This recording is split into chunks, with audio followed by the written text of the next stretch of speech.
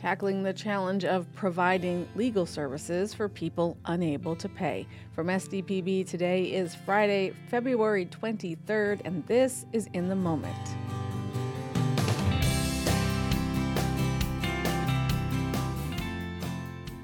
Coming up this hour, CJ Keene reports on the state's efforts at public defense reform. We'll hear a bit from Jackie Hendry's reporting on the state's Teacher Pathway program. Also, we've got puppies in the studio, Lego bricks around the table, and Sonic seasoning for your adult beverages. Plus, the local band Thought Patrol drops a new single. We'll preview that and ask how a brutal winter led to musical synergy. We're broadcasting live today from SDPB's Kirby Family Studio in Sioux Falls. I'm Lori Walsh. You're in the moment. News is first.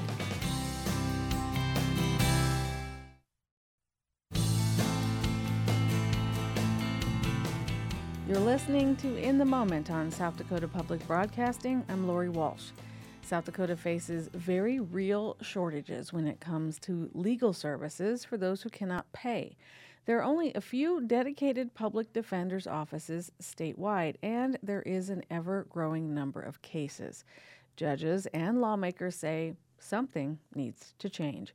SDPB's CJ Keene checks in on a few proposals moving through the Capitol. Every citizen has a constitutional right to legal representation, but with only 3 of South Dakota's 66 counties having a public defender's office, the challenge is monumental. In practical terms, that means heavy workloads, long drives, and court-appointed cases for attorneys. Dick Teason is an attorney and lobbyist for the state's Sheriff's Association. He lays out the day-to-day realities of the current system. The burden of the cost of defending that person is today laid squarely on the shoulders of the county. So the county really has been, for all of these decades, paying to defend people who commit crimes against the state of South Dakota, not against the county in which they're being charged. That cost, left at the feet of local taxpayers, isn't pocket change. Teason says it's not the first time the state has stepped in on the issue. We passed a bill here that addressed the situation where counties were suddenly burdened with the cost of defending and prosecuting in murder cases. And in many times, it would almost bankrupt the county. So a bill was passed that allowed counties to join together to try and cover that cost. However, that law passed 30 years ago, and a lot has changed. Many lawmakers, judges, and lobbyists say this is the year to make state support for public defense a priority in the legislature. There are multiple bills this year to help bridge this gap. To begin, House Bill 1057 would remove the burden of public defense from counties and create a statewide Indigent Defense Commission. State Supreme Court Chief Justice Stephen Jensen says this is a key priority this year. State Court Administrator Greg Satizan explains. That group would really be the ones that talk about how do we create this statewide office. There's the boots on the ground piece of that would be the creation of a chief public defender office that would start with handling just the appellate work. Those appellate cases, which have already had a ruling, can be done from anywhere in the state. However, Satizan says that's just the beginning. It provides that opportunity for flexibility, and then it also looks at the system from a very kind of a much wider lens as far as the types of cases that are coming up and the issues that the lawyers are seeing. And so that commission really creates the start. It will have to strategically plan where are we going as a state with indigent defense. What are appropriate caseloads for defense lawyers in our state? Satizan says while he's confident in the state judicial system more broadly, the current situation leaves meaningful gaps in representation. Overwhelmingly, we heard that we're getting a good legal product, but the issue is we don't have a great way of ensuring that lawyers are brought into the case in a timely basis, or that they have access to resources when they're looking for some assistance. So we're making their job probably harder than it needs to be. Satizan says in most counties, lawyers take on public defender cases as volunteers, and only because the court requires them to. Another legislative proposal would reallocate money from the state's wholesale alcohol sales tax to help with the costs of public defense. Canton's Republican Senator Jim Bolin has introduced that bill, SB 31. Well, after discussion with numerous people, we made some changes to the bill. The concept remains the same, but the bill in its form now would leave 10% for the state, leave 25% for the cities. Don't touch the cities at all, but use the remaining portion for indigent legal expenses that are burdening counties extensively. However, SB 31 was killed in the Joint Appropriations Committee. The expenses of court-appointed attorneys for those who cannot afford an attorney are only going to increase, and this will only increase the dependence of counties to use local property taxes to pay for these expenses. In that case, it's probably going to increase the property taxes as we look to the future. Rapid City Republican Senator Helene Duhamel, who worked on the summer study that first identified public defense as a significant issue, says that blow will be felt by average South Dakotans the most. I think it's heartbreaking. Honestly, I do. Whether it's the state tax-paying dollar or the local, it's the same taxpayer.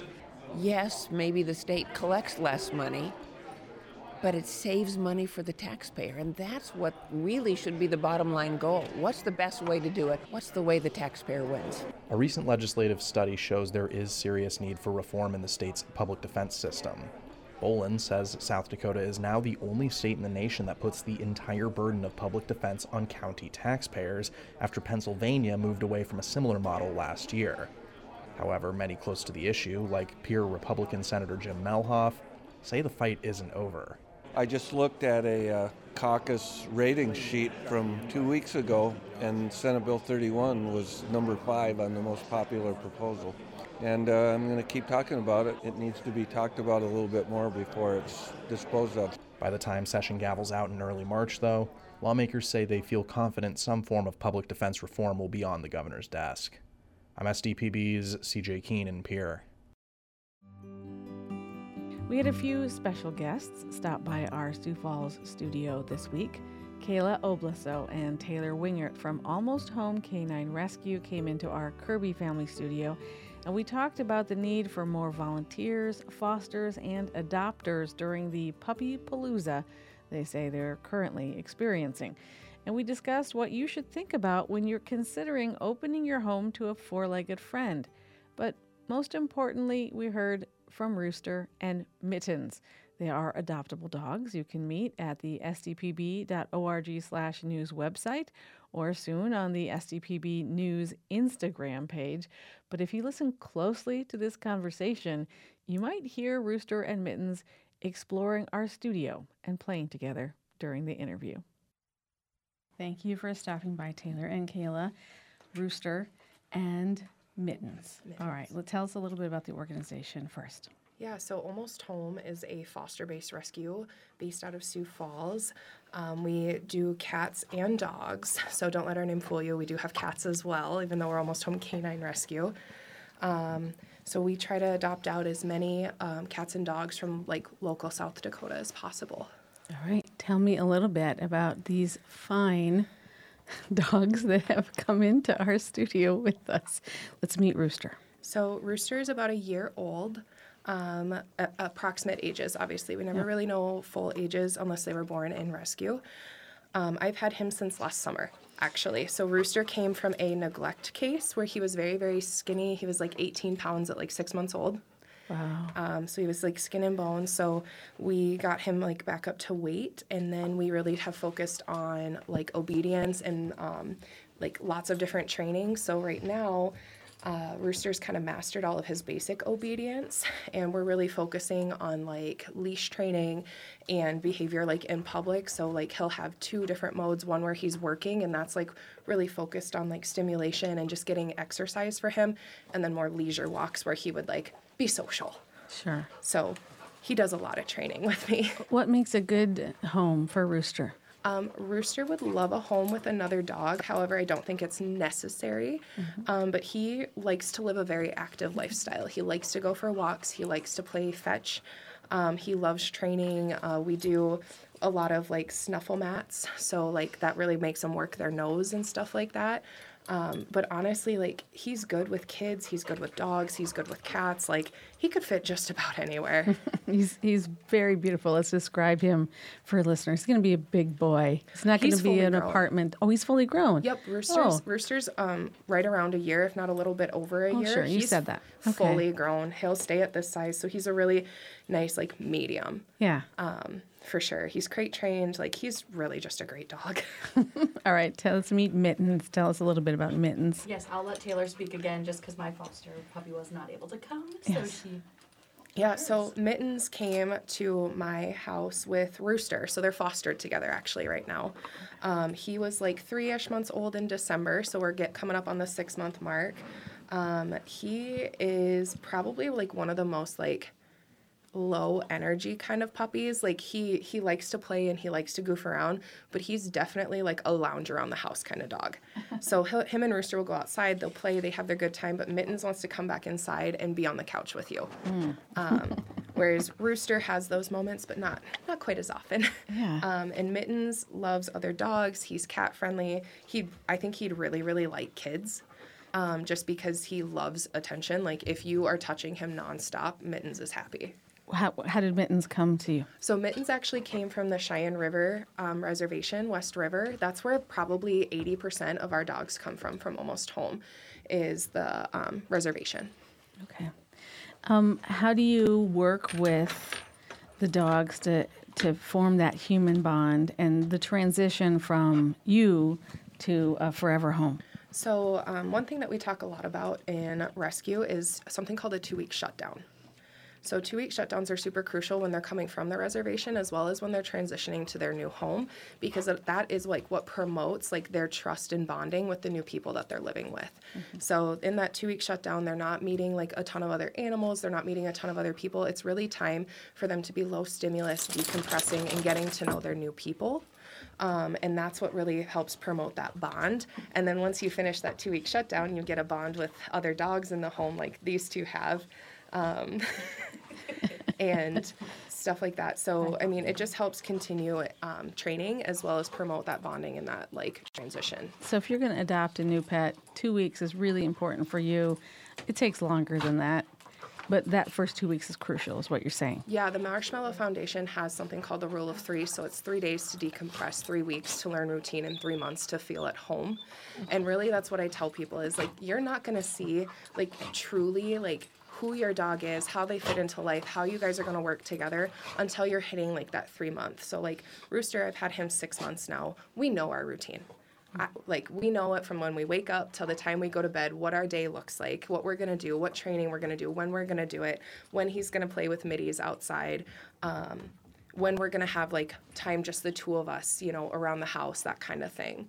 You know, but 3 weeks in, you know, they're still learning the smells, the sounds, you know, when you're going to work, when you're coming home from work, that kind of thing. Yeah, that's a lot of good information to have. If you're adopting this pet into your home, you have a resource to help make that transition the best for the animal and then for the people who are trying to do right by them. Absolutely. And I think that's kind of the benefit of adopting from a rescue is like we work with a dog trainer. Our fosters are in homes and they're like with people like myself and with Kayla who are working with them on potty training, crate training. Like we know these dogs. So when they go into a home, there's not any like unexpected things, like because we've already, you know, helped make sure that there aren't any issues to address like with these dogs before they go to their forever homes. All right, we'll put some information up on our Instagram page and on our website to help people find more information out. But thank you so much. Any final thoughts you wanted to add? Well, no, right now, I mean, we are super in need of fosters.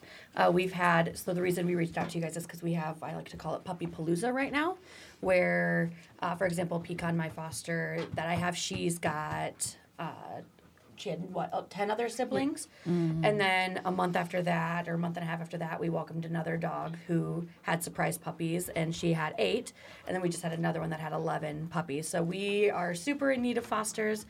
Puppies are kind of, we just put a post on our Facebook page for Almost Home Canine Rescue that we are in need of fosters, what it would entail, what your responsibilities would be, how you can foster, how you can sign up. And if you can't do any of that stuff, or, you know, if you don't have that commitment or time, time, just sharing the word or spreading the word is huge for us. And the same thing will come with kittens too. Springtime is kitten season, and puppy season. So cat fosters are welcome as well. I'm sure kittens will be making their way in soon. Yeah.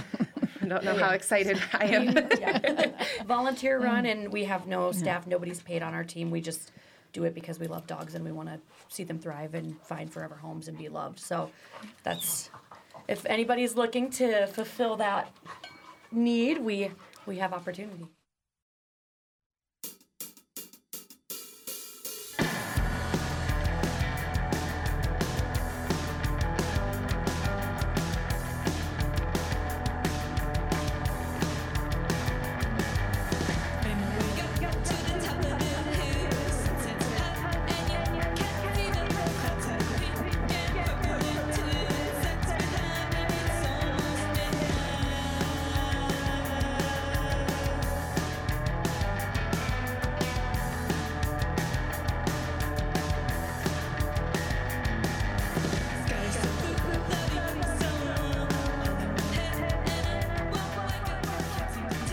That is just a bit of the new single, Check the Truth. It is the latest release from Thought Patrol. That's a Sioux Falls-based band, and we have two members of the band seated around the table in our studios in Sioux Falls now. Kane Rodert and Jacob Van de Vet are with us today. Kane, welcome to In the Moment. Thanks for being here. Thanks for having us. Jacob, thanks for being here as well. Thank you.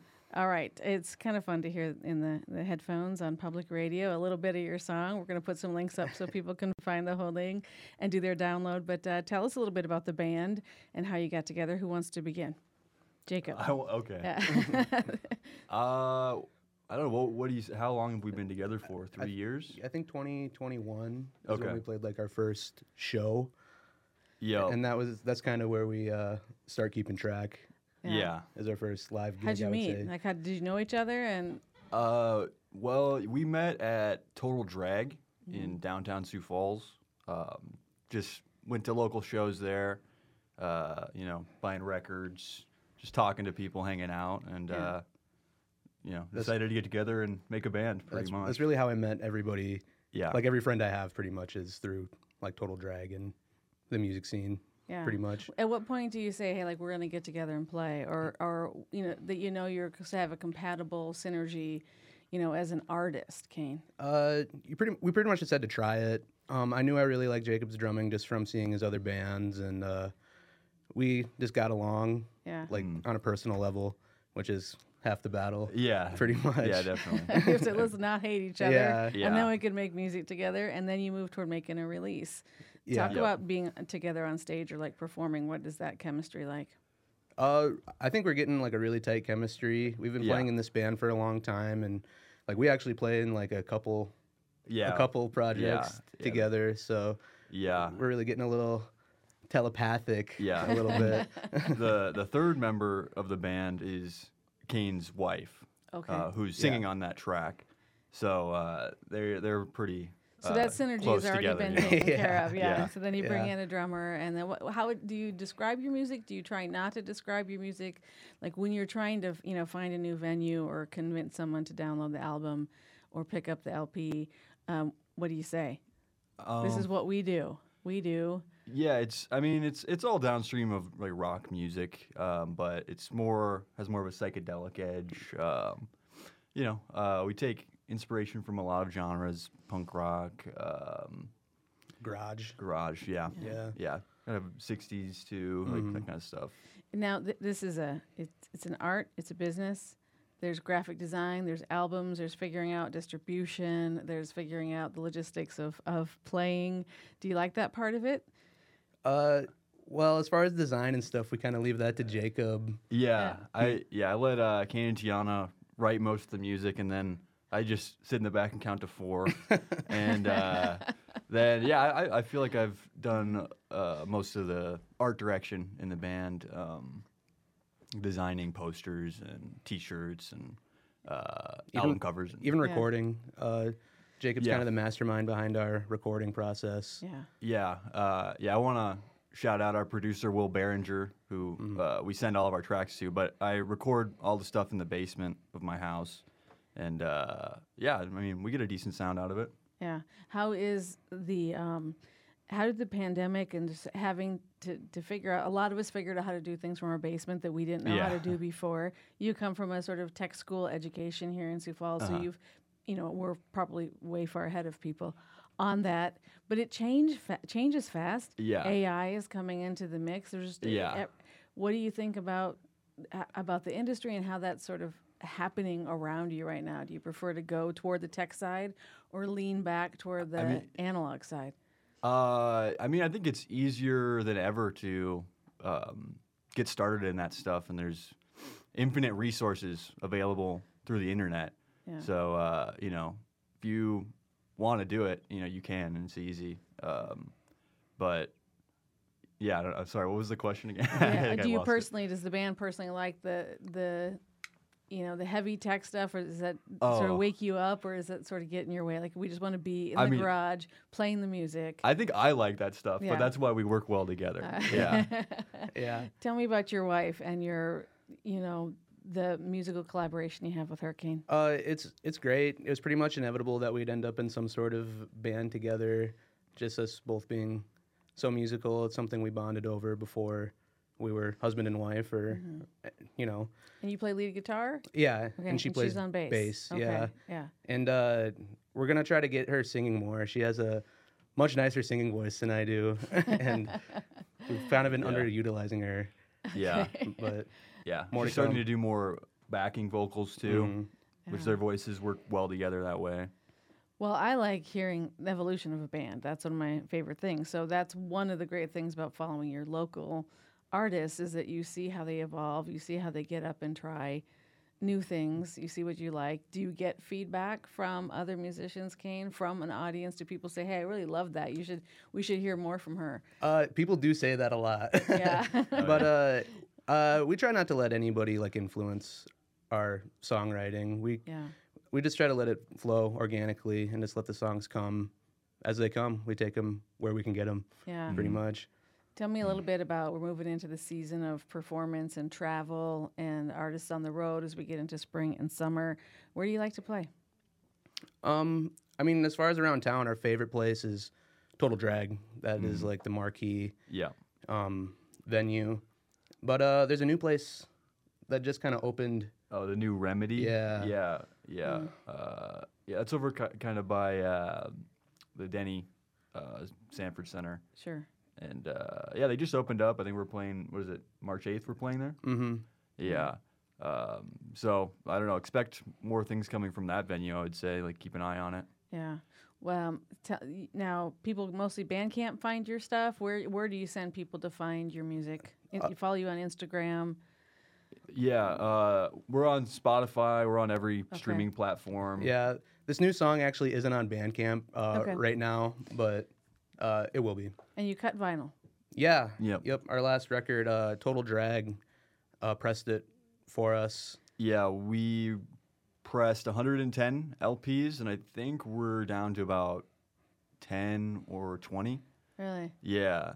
So, get at us if you want one. We don't have a lot left. There's a few at Total Drag as well. Yeah. You can find them on originalstar.world. Too. What was that process like, to sort of hold that in your hand, to see that project from start to finish, but then to actually to get copies and say, we did this, we're legit now? It was really cool, and we didn't have any plans for it at all when we recorded the record. We thought it would be way too out of budget, I guess, or we didn't want to sink our whole budget into one thing. But Total Drag really helped us out. They paid to press it. They kind of oversaw the whole thing, and we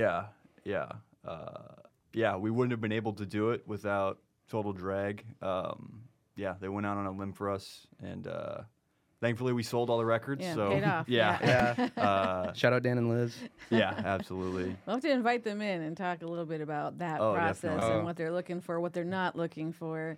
Yeah. And, what makes a good distribution locally, because that's. I wish that the records that were pressed when I was in high school, that I had at the time, I wish I still had them, Totally. So when you get something like that, you hang on to it, and then years later, you're like, oh, do you remember this? And it's definitely very gratifying to have an LP, because that's something that's going to last the test of time, like 20 years, 30 years, or even longer. It's cool as a record collector too. Right. To have your own. To have your own in the collection. Yeah, for sure. I mean, really, right? Yeah. Jacob, you also do video. You know, you're always looking for stories and telling interesting stories with interesting people. Tell us a little bit about your work behind the camera. I used to run a camera at Kello, and then I went out on my own, and I do freelance stuff now. My two recent projects, I just did a short documentary on local eccentric David Z, who's run for mayor. I think this is going to be his third run in 2026. And then before that, we did a music video for Thought Patrol, which check it out on YouTube, Sky Poison. And we shot it at the Sewer, which is a local indoor underground skate park. Which I did not know existed. Yeah. I mean, I'm not their target audience because I would fall off a skateboard just thinking about being on it. But I still, when I was watching that, also wondering how in the world you're playing while all that activity is happening around you. Took a few takes. Yeah, but it was really fun. We shot it in one take, and we shot it really fast. We shot it in slow motion. So we played the song about twice as fast in real time. Okay. Which sounded horrible, like in real life. It's tough for you. You got to sing really fast. You got to play really fast.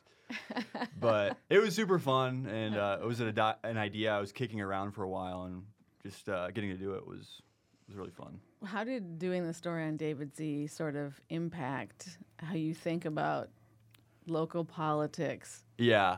I mean, for people who aren't from Sioux Falls, this is I don't know if eccentric is the right word. I hope that's a neutral word, but he doesn't have political experience. He has lots of opinions about how the city. He's passionate. He shows up dancing, drives around in a car that is like shrink wrap with I'm the next mayor. Yes. A lot of people don't take him super seriously. He goes to city council meetings again and again and shows these very interesting reductive slideshows. So if you're not from this town, he's like that. He's that person. And you said, but he has something to say about how a city is run. Yeah. Even though he's not really considered a legitimate candidate for public office. Well, he's definitely an outsider. Yeah. For sure. There you go.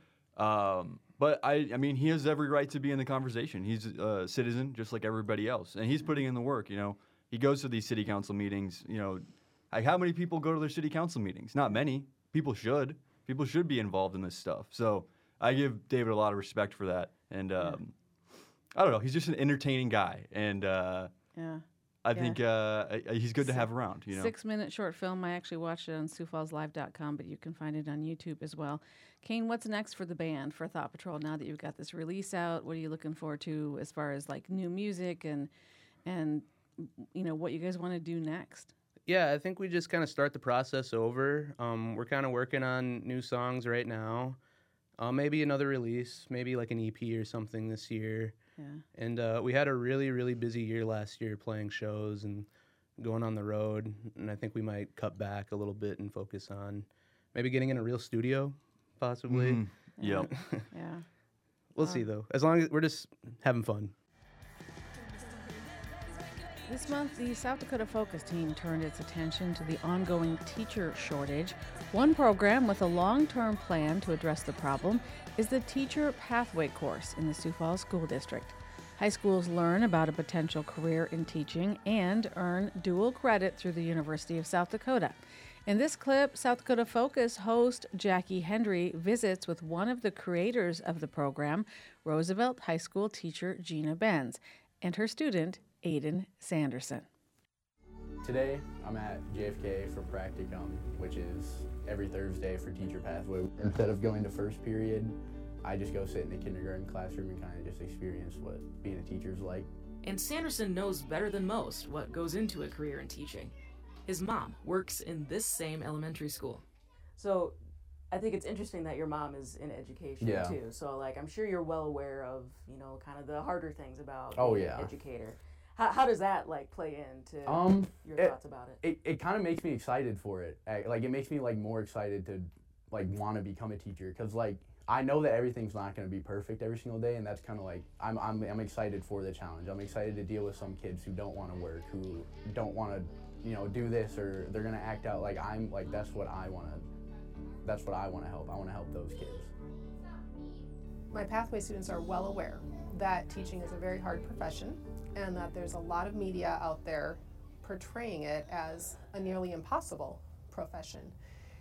And so we spend a lot of time talking about what can you do in your profession so that you can achieve longevity? What are the strategies that will help you avoid burnout? And one of the greatest strategies is to know what your boundaries are.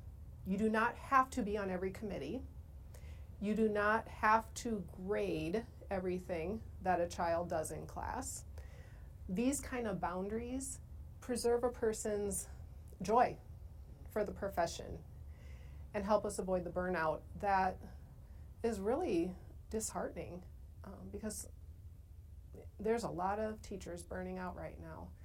But I also encourage them to find their own strategies because it's different for different people in different situations.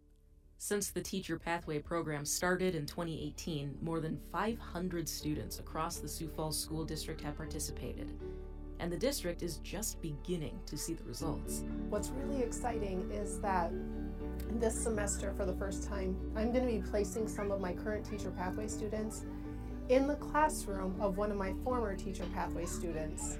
This is the same classroom Aiden Sanderson is helping. He encourages students who might not have considered a career in education to look into the opportunity anyway. Because like you learn so much more than just being a teacher. You learn how to like manage yourself and manage yourself around like others and treat others with more respect and like understand. I guess the one thing for me is I can understand how it is to be a student, and then I can understand how it is to be a teacher in a classroom, and I have like empathy for like how they run things, and it just like I just overall understand the whole system better. That's a clip from the current episode of South Dakota Focus, Solving the Teacher Shortage. You can watch it and other episodes from this season online, sdpb.org/watch. And faithful listeners might recognize the voice of Roosevelt High School's Gina Benz in that segment. She is also one of the creators of Teacher Talk. That's our regular conversation on In the Moment. You can hear the next Teacher Talk on Tuesday. You're listening to In the Moment on SDPB. I'm Lori Walsh. And now, scenes from South Dakota Lego League's state championship. Imagine teams of students from across the state gathering around tables where small, colorful robots vie to solve problems and meet team challenges. SDPB's Tim Davison takes you there. A packed gymnasium and a roaring crowd. All right, Tyler, we are ready. But this is not a normal event for a gymnasium on a Saturday. This is the first Lego League State Championship. Like other sports, students compete to score points. But they're also scored on how they're using STEM principles to solve real-world issues outside of the gym. I met Coach Sarah Stoltenberg between rounds. Yeah, we are the Bobcat Builders from Brookings, South Dakota, from Mickelson Middle School. We are here for the State Lego League competition. They are one of 28 teams competing at Augustana University. Our robot missions, we did 2 of them so far, and we have 1 more left. So they're trying to perfect to be able to get as many points as they can on our last round. Behind her, a student types furiously on a laptop, reprogramming the robot on the fly, while 8th grader Madeline Enderston explains how the team got started. We're a first-year team, so we've never done this before, but as a first-year team, we've done really, really well so far. We kind of heard about the robotic side of things, and it was really interesting because it played to a lot of our strengths as a school. So we were able to pick out kids who were really able to play to their strengths. These robots are way more advanced than the stationary models of yesteryear. They're decked out with motors, sensors, and a Bluetooth-enabled brain. Former coach and current volunteer Christoph Shirley says students don't drive these robots. These challenges are meant to be run with a robot acting autonomously. So So the robot has to have all of its coding instructions before it leaves base in order to operate and manipulate obstacles and elements on the challenge field. The challenge field is a 4-foot by 8-foot mat distributed annually to teams in 110 countries around the world. This year's theme focuses on the arts, complete with obstacles like moving a camera across a movie set and doing the lights and sound for a concert. The robot game is in many ways the hook. That's Program Director Gerald Messersmith. There is another part of First LEGO League that is equally as important, if not more so, and that is the innovation project. At a table nearby, I asked the West Wolves Robotics Club about their innovation project. It's an exterior prosthetic. It will help people walk by enhancing their movement. Drake explains the process while teammate Claire shows what happens when you wave a red Lego versus a blue Lego in front of a sensor. You can see after I put down the blue, it can't move any farther, and then when I put on the red, it's not going to move any farther than what most people's legs bend to. Then Gavin and Brendan with the Coders Cubed team out of Rapid City show how their project is helping a classmate with cerebral palsy. We're trying to help people with disabilities who can't manipulate the Rubik's Cube as well to be able to manipulate it. A set of arcade-style buttons wirelessly control which direction a robot turns the sides of the cube. Director Gerald Messersmith explains why it's necessary. We know that the kids are learning through this program those soft skills that we know that we need in our daily work lives, whether you're in technology or not. As opposed to other team sports where only a few make it to the big leagues, every one of these students has the ability to go pro one day in a STEM career. They're learning the teamwork skills that we absolutely love and we all need to see in South Dakota in our next generation employees and businesses. When scores are tallied, teams are named champions in various categories, including the Robot Performance Award. That went to the Bobcat Builders from Brookings. With advice for future builders, here's Madeline once again. I would definitely suggest doing it. You can go to the website. If you just search up LEGO League, I'm sure you'll find something.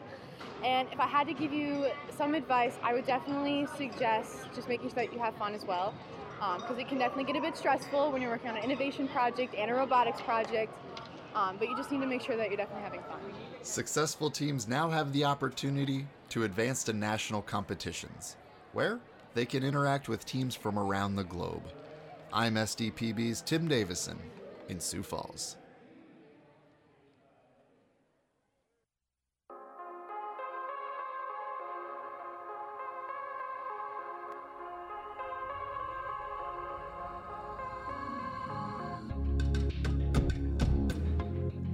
Well, some songs stick with you as you age, and some songs may even transform you. Well, if music and sound can have such lasting and life-changing impacts on humans, could it also work on liquor? That's the thought behind using sonic seasoning to age and add notes of taste to some whiskeys and bourbons. A distillery in the Black Hills has been experimenting with this, and its owner joins me now. Jerry Saylor is owner of Contraband Distillery. He's at the SDPB Black Hills Surgical Hospital studio in our Rapid City spaces now. Jerry, welcome to In the Moment. Thanks for being here. Well, thank you for having me here. It's a pleasure. This is a new technology, right? Or is it old? Help us understand how you came to think about sound waves and distillery. Well, I heard an article once in Europe where they were using music to create different flavors in cheese.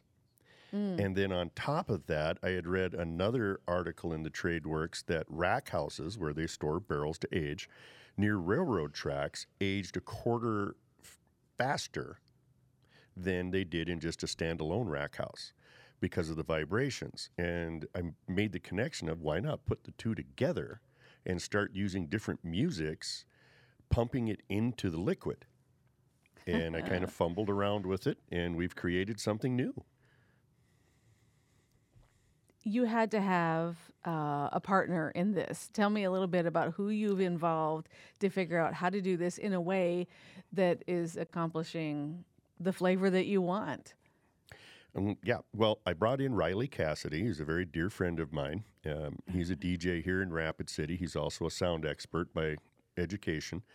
He came into it to work with me to start getting transducers to actually turn the liquid of the alcohol into a speaker on its own.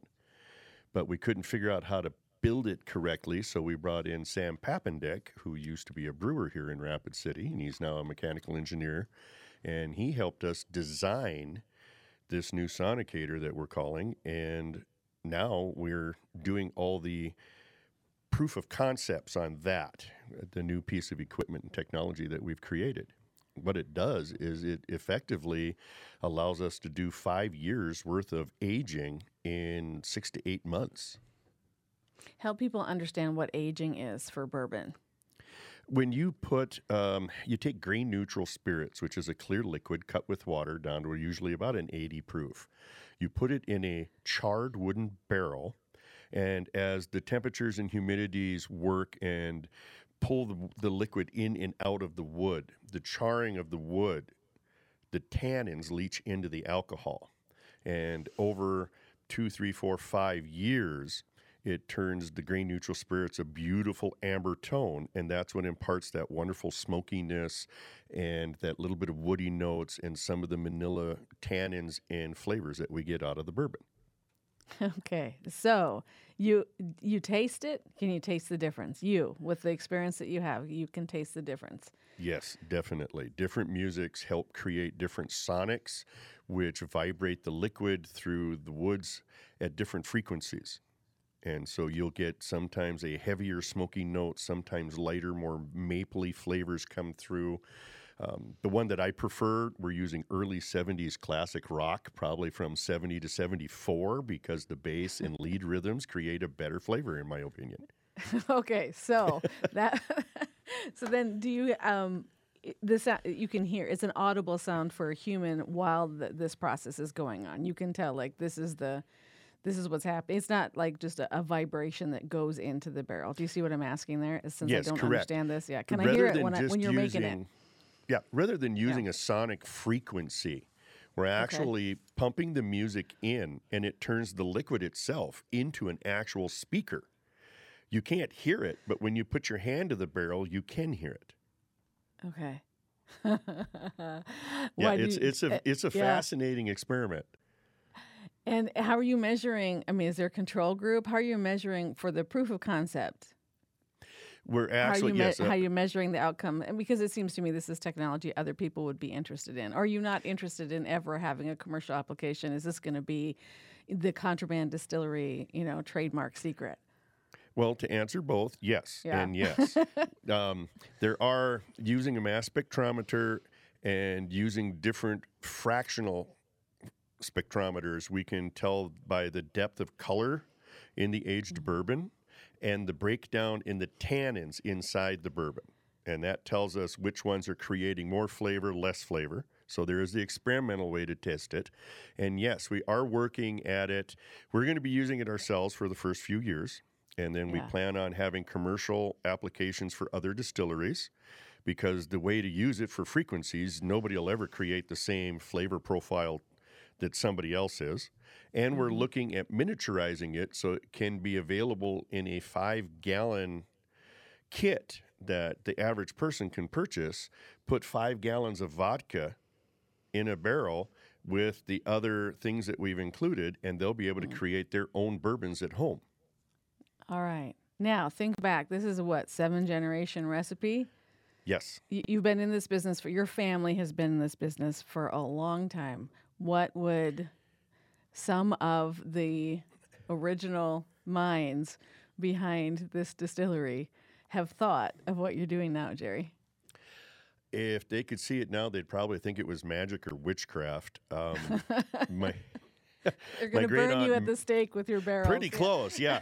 My great-aunt Mary, she was the rebel in the family. She actually bootlegged for Al Capone during Prohibition, and she was the one that got me on the track of how to not stay in the rut of this is what my great-grandfather taught me, my grandfather taught me, and my father taught me. She taught me to think outside of the box and not even pay attention to where the box is, and be creative with this and try and come up with new techniques and styles and be innovative in my field. Yeah. When's the first time that you tasted homemade alcohol? My grandfather used to give it to me as cough medicine when I was 3 years old. Oh, Lord. So by the time I was 4, I could fake a cough really well. Oh, no. All right, so the market for this high-end whiskey, bourbon, consumer, at-home craft, people who are interested in doing it themselves, like, who do you think the audience is? And then let's talk a little bit about how you sell it to them. Do you tell them, this is the, Led Zeppelin, label or something? Like, what? Well, yeah, we're working towards that. I can't say who because it's in negotiations. I just pulled that name out of the air, so don't. The one I use as an example is Fleetwood Mac. I love the Book of Rumors, and I've actually I've used that on an alcohol. It creates a very phenomenal alcohol. But we are in works with an artist, and we're talking with him. He's very well known. And once we get everything ironed out, we'll release all that. But we're looking at creating about 500 gallons in the first run of using just his top 10 songs that he's ever produced. Okay. And making an alcohol with just that music. Interesting. This could change an industry? Does it fit into a niche? What do you think? It could change an industry. We're still arguing with the TTB. That's the Tobacco and Trade Bureau. They control the alcohol in the United States, not the ATF. And they still don't acknowledge what we're doing. Okay. They tell us we're how do they put that? We are a grain-based alcohol flavored with wood, is how they call it. Okay. Because it doesn't, they're still stuck on it's been done this way for 200 years. It will still be this way in 200 years. They're slow to absorb new technology into their alcohol rulings. All right. All kinds of things. So we don't have time to talk about this right now, but we've been talking today with Jerry Saylor. He's the owner of Contraband Distillery. It just feels like this should be happening in the Black Hills right now with South Dakota Mines and with the culture of the Black Hills there. So we say thank you so much for joining us and giving us an update. We appreciate your time.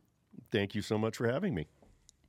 And that is our show for today. We hope that it served you. If you missed something, you can always go online at sdpb.org/news and find our individual segments that you can share. We're on Instagram at SDPB News. We're on YouTube. And in the moment, it's a podcast. So you can download it and subscribe and listen to the whole hour again as well. In the Moment is produced by Ari Youngeman and Ellen Kester. Our executive producer is Kara Hetland. SDPB's news director is Joshua Chilson. Our videographer, Jordan Henderson. Great support all the time from our engineering crew, Brian Wood and Colton Nicholson. I'm your host, Lori Walsh, from all of us at SDPB. Have a great weekend, and we thank you for listening.